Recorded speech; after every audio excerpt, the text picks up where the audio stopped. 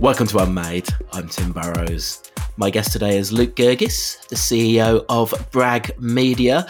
Luke, welcome along. Now, the reason for chatting this week is you've just picked up the Australian franchise of the very storied business title Variety, and we will talk about that in a minute. But firstly, I'd love to just talk a bit about the story of Bragg Media, because it feels like in a very short time, you've gone very fast. How do you tell the story so far? Well, before that, Tim, I just want to give you a bit of credit for Unmade. Like, how long have you been doing Unmade for? Unmade, we started back in September properly, so I guess that's about pretty much 9 months. Crazy. Like, I'm so impressed with how you've built it in 9 months. It's actually incredible. It's the thing that I read every time it hits my inbox. So huge credit to you. Oh, you're very kind. Thank you. Bragg Media started in 2017 and was actually an idea that I had when I worked at a record company, because I saw how much of our marketing budget we were spending on publishers promoting records. And I thought, these publishers are kind of underperforming, and I wonder how much it would cost to actually just buy them and run them ourselves, maybe turn them profitable, and then have this asset that is profitable on its own, but it also allows us to market our artists through for free. And I kind of did some maths, and we could buy 1 or 2 of them at kind of 2 years our marketing budget. And I thought, this feels like a no-brainer. Maybe I'm stupid. So I put together a business plan, worked on it for about 3 months, took it to my boss. She told me to get fucked, and I did. And met my co-founder, Sam Benjamin. We looked at a lot of things. Like, we even looked at starting festivals, running management businesses, running a record label. We looked at a whole bunch of these things, but ultimately we thought, we want to do it all. The Bragg Media's mission is to be ubiquitous with Australian culture, be at the center of culture. So if we want to live to that mission, we need to do it all. We need to be running events. We need to be running record companies. We need to be managing talent. We need to be doing all these things. And if we have a thriving publishing business at the center of all of that, it's going to make all of those other plays a lot more fruitful. And that's what we started with. We started with the publishing business.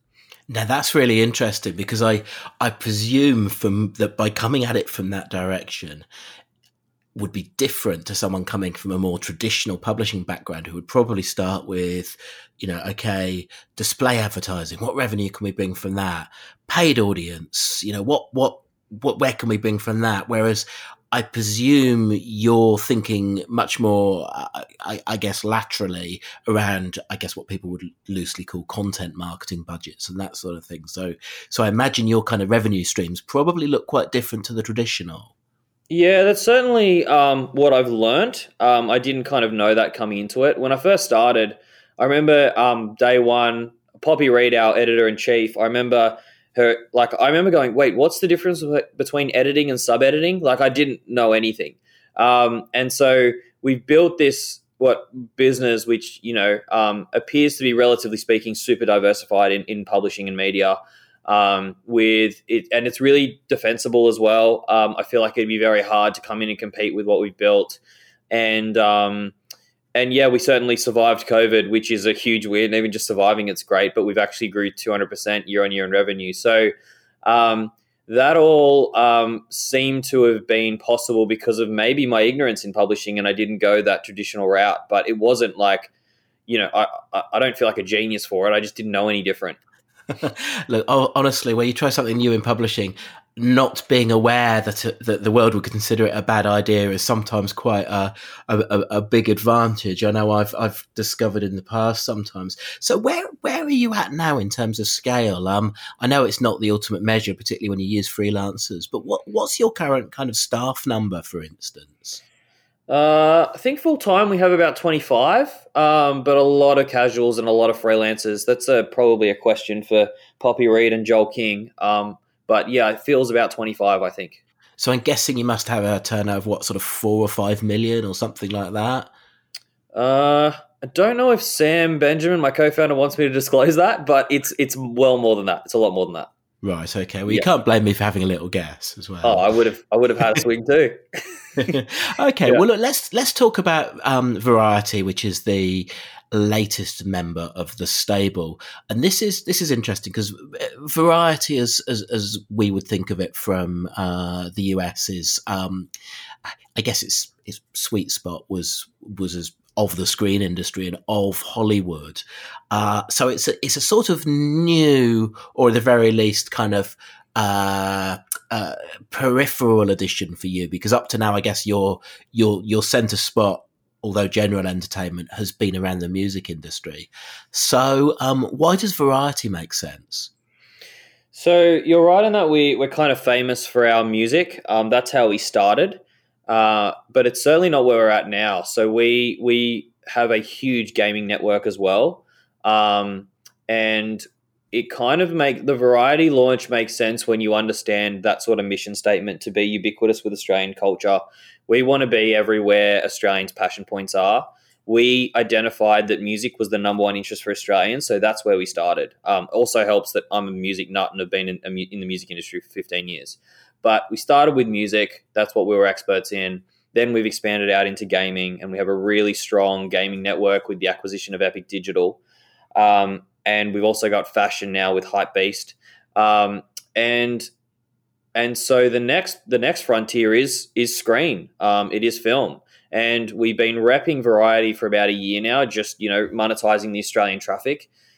You might need to fact check me on this. I got to get the exact numbers, but it's about 1 million Australians already read variety every month. I think it might be 800,000, something like that. I should have checked before we got on this call, but a lot of Australians read it already, and we've seen a lot of success commercially with the variety brand without us even publishing one story. So the adding variety, adding screen to our stable, when you think about what our mission is and the commercial success we've already had with that brand, doesn't seem as left field as I think it's maybe internally as it might seem externally. Yeah, and something I'd be interested to get your thoughts on is when I think about this sector, I have slight post-traumatic stress disorder from earlier in my time when I was one of the owners of Mumbrella. We bought Encore, which was the Australian version of Variety, I suppose. So even back in the day, we actually repped Variety ourselves for a while, actually. So we were always glad when they did their Australian edition in the kind of US version of Hollywood, and we got to sell in all those full page ads for the Australian studios. But something we found, and I look back now and I would describe the way we came to it as slightly arrogant, that we felt we knew the communications industry quite well.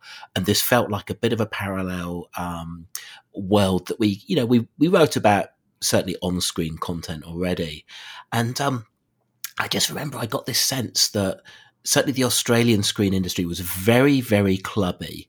And it felt like there was this real attitude of, well, who the hell are you? You've not been in the production sector for 20 years. So, what are your kind of credentials for writing about and being of this world? And it felt like we never actually got to a point where we were particularly accepted as of that industry.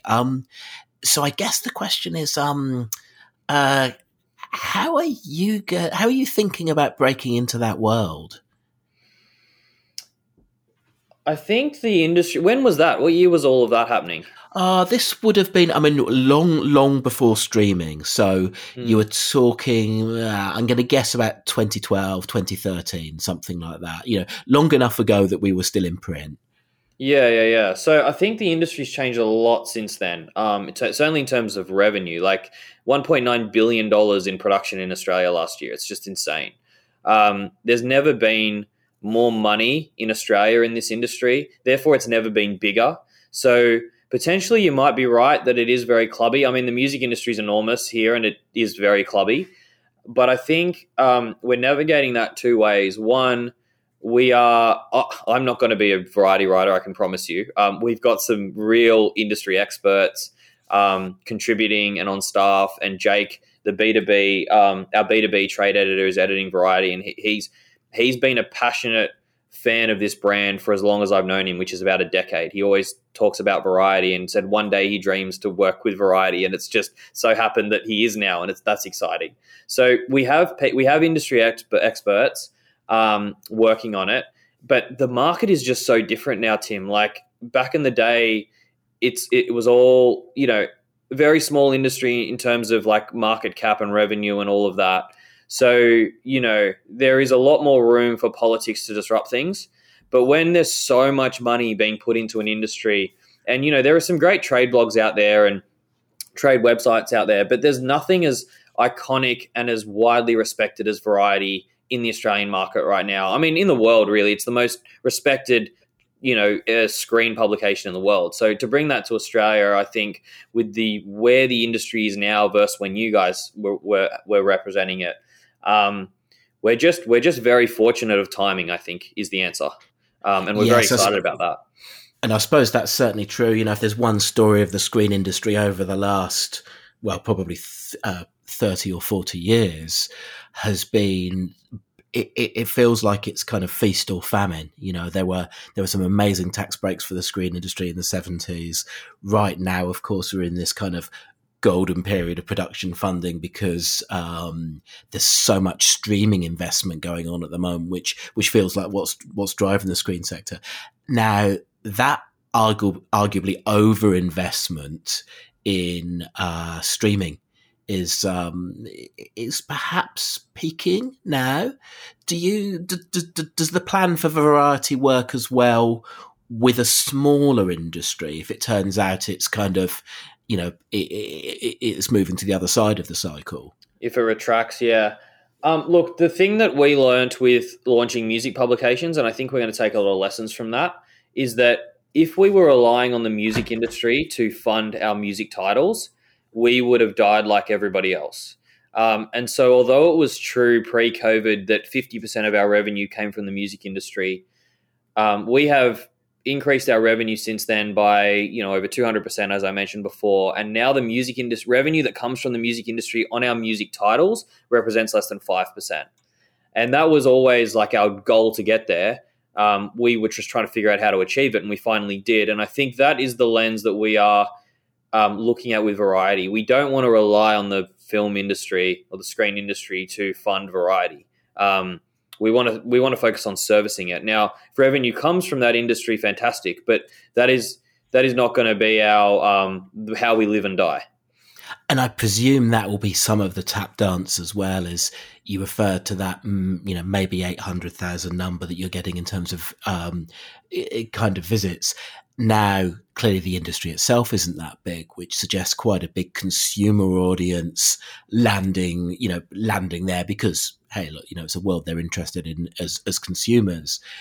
But presumably your sales model will be about having an audience of industry insiders, people working within the industry. So how are you thinking about the sort of content you'll shoot for? Because presumably it'd be quite easy to just do, here's the latest trailer for the latest Marvel movies just dropped and get some easy traffic. But that's not going to really garner you that audience of insiders. So how are you thinking about your focus on the editorial content?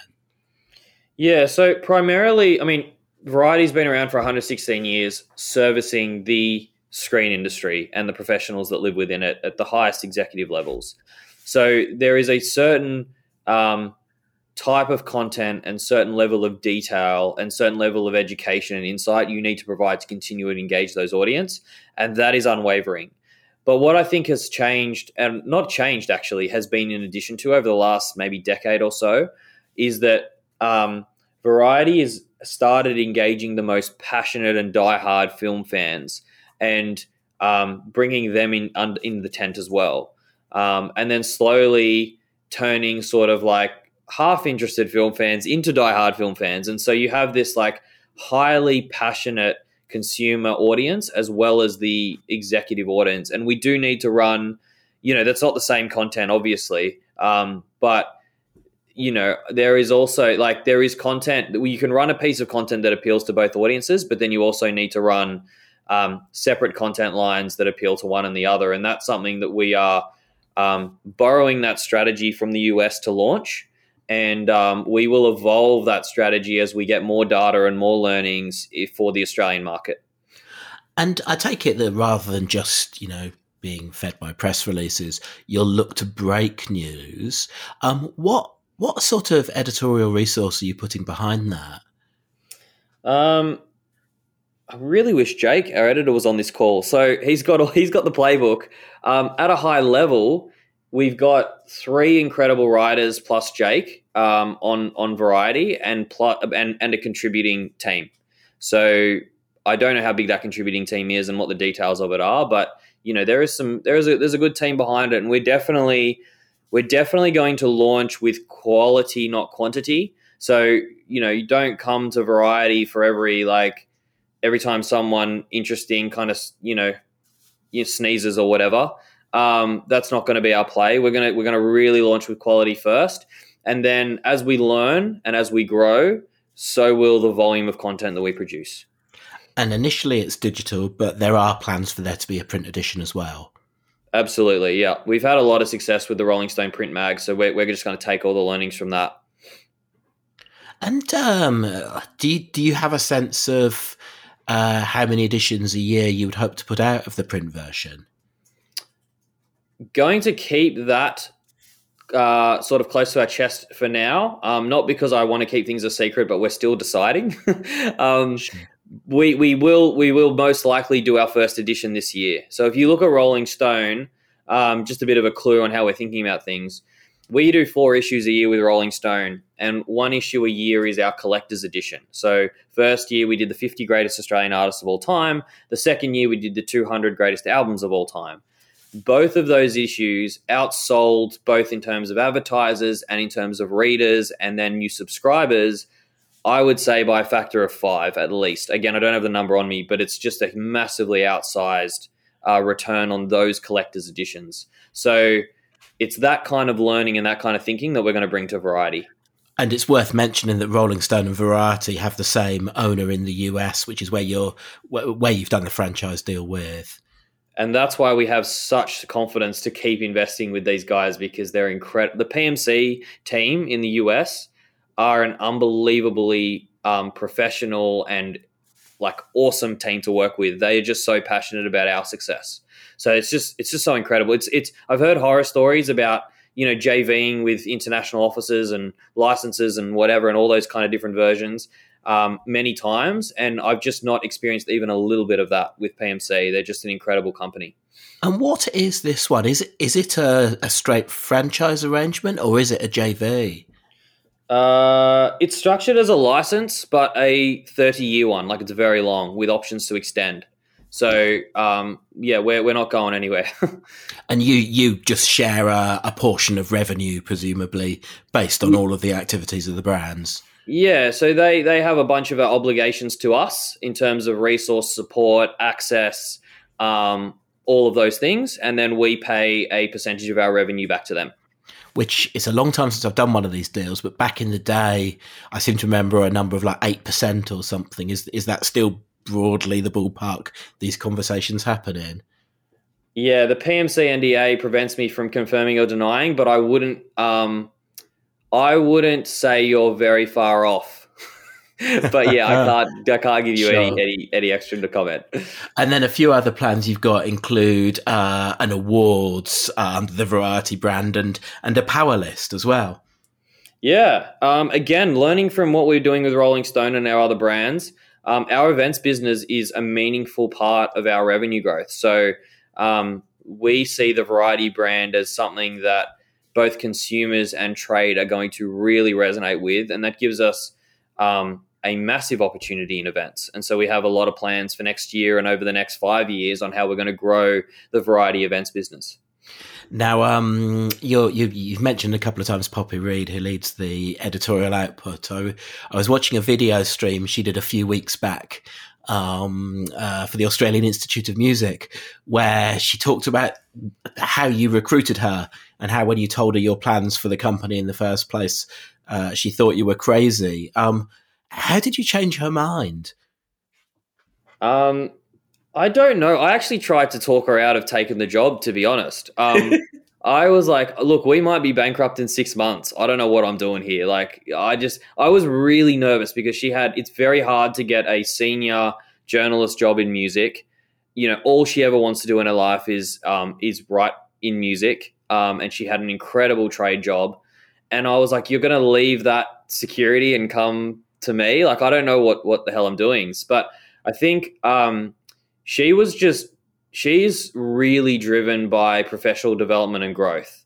And I think she felt like she sort of hit a ceiling where she was at, and she thought it was worth the risk to come over. I think actually I do know the answer. What she said to me was, if I come over and we go bankrupt in 6 months, I will have learned more in that 6 months than 5 more years where I am. So she thought she rolled the dice. I'm so grateful she did. There's so much of this business that wouldn't exist without her. Like, she runs the whole place. I'm just forever grateful that she took that chance and how committed she is to the business. Well, she also said in that chat that you want her to be the CEO. So what's the timeline for that?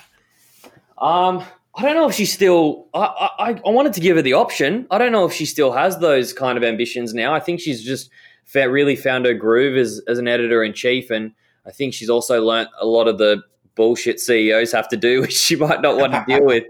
So I don't know. I guess that's an evolving thing. You have to ask her that maybe in a different interview. But yeah, it's something that I was kicking around with her back in the day for sure. And you've obviously got your own appetite for entrepreneurialism beyond Bragg Media as well.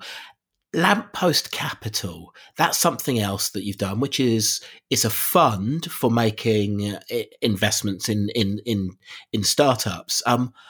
What's the model of Lamppost? That is this is something I'm actually really excited about, and has a really interesting story. So our talent management division manages a creator by the name of Simone Yach. She's based in LA. She's the largest female STEM creator on the planet. So she's got this enormous YouTube following. She's an inventor. She creates inventions and puts them on her channel, ends up on late shows, etc. A big fan of Simone is Alexis Ohanian, who is the Reddit founder. And he also happens to be married to Serena Williams, the tennis player. And when he was in Australia, I went down to Melbourne and had coffee with him. And we're swapping notes about what he's doing and what I'm doing and all of that. And he had the idea of basically anchoring a fund that Simone and I would start. So he basically said, well, look, why don't you and Simone start a fund together?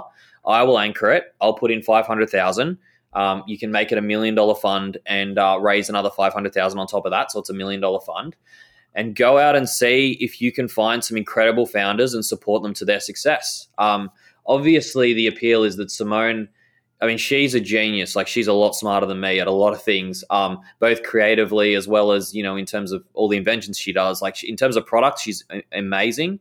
But she also has this incredible creative brain. I always said if she wasn't a creator herself, she'd be, an executive at a creative agency or something.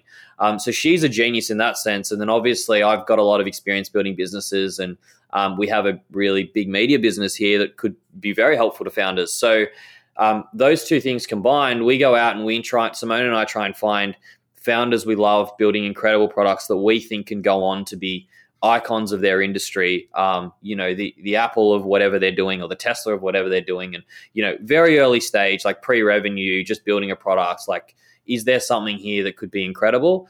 And if we both believe in it, then we'll bet on it, and we'll use our fund to invest in the company. It's not huge investments. So $1 million funds, write checks of anything between, 10 to 50,000. So, it's not going to change anyone's life. But what we're saying is, hey, let us put a little bit of money in, and then also let us help you. And that's what I think, that's the value I think we can add. So it's more about the help we give than the money that we give.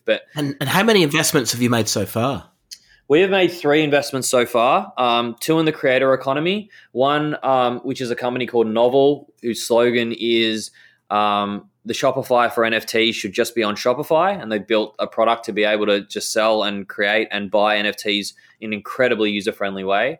The other one is Fourth Wall, which is like a Shopify competitor, but specifically built for creators. So Simone uses Fourth Wall because they're an unbelievable product herself, and the biggest creators in the world use them.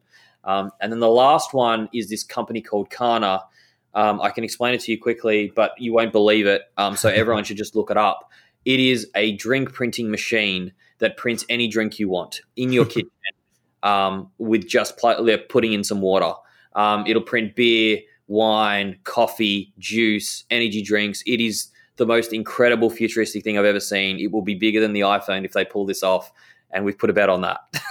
And these bets are not necessarily Australian companies; they could be global companies. Yeah, those three are all American. Yep. Interesting. Do you see opportunities for investing within Australia?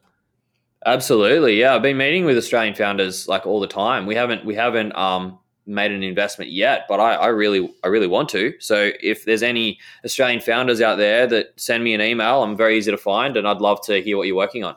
And let's go back to variety and brag, and I suppose this as well.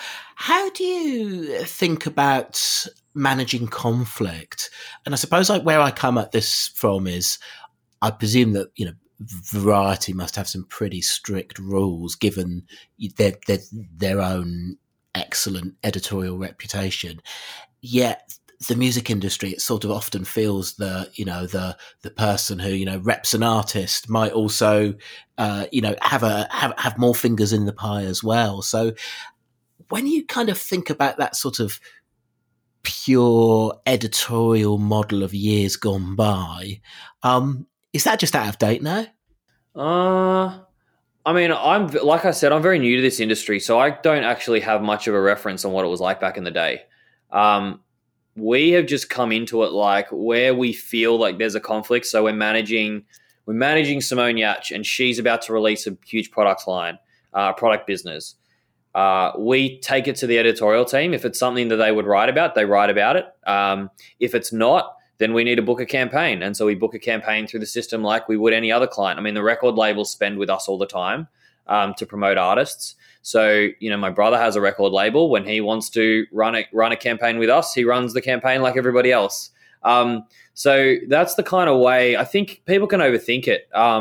We just operate with our own stuff like we would anybody else, and we follow the editorial rules of whatever that publication is. Understood. And where do you go from here? Is it more verticals within the wider entertainment vertical?